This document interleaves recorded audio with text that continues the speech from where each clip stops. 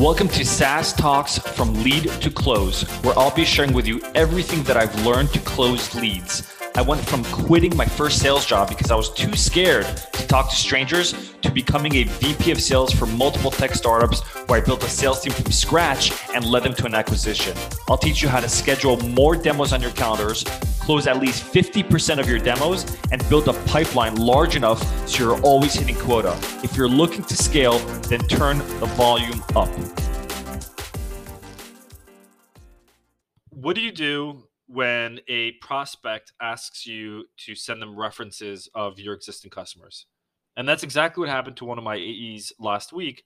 And luckily, we trained them and prepared them to deal with the situation.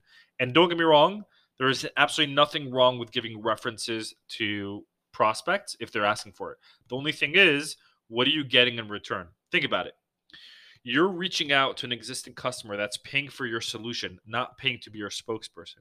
And yes, they could be a raving fan or they're happy, whatever it is. But the fact that they have to take time out of their day to speak to this new potential customer, I mean, that's just time. And so you're sort of being an inconvenience and bothering them.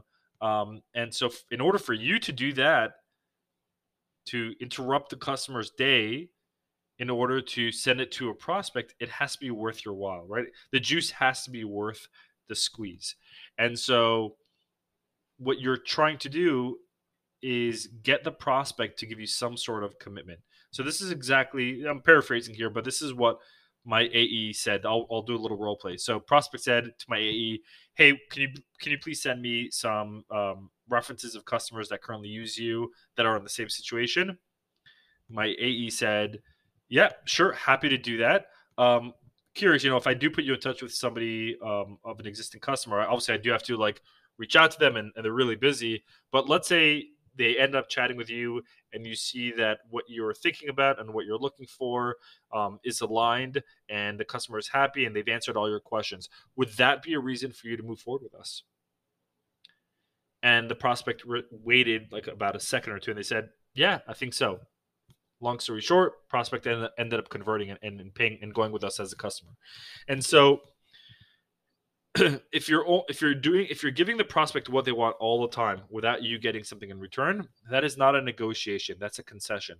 And your job as an AE is if the prospect is asking for a discount, if they're asking you for a reference, if they're asking you for something for you to do for them that's outside of the scope or outside of what you're expecting, then you need something in return, whether it's a commitment up front for a year, whether it's just a little commitment saying that, hey, yeah, this would mean that we'd move forward with us.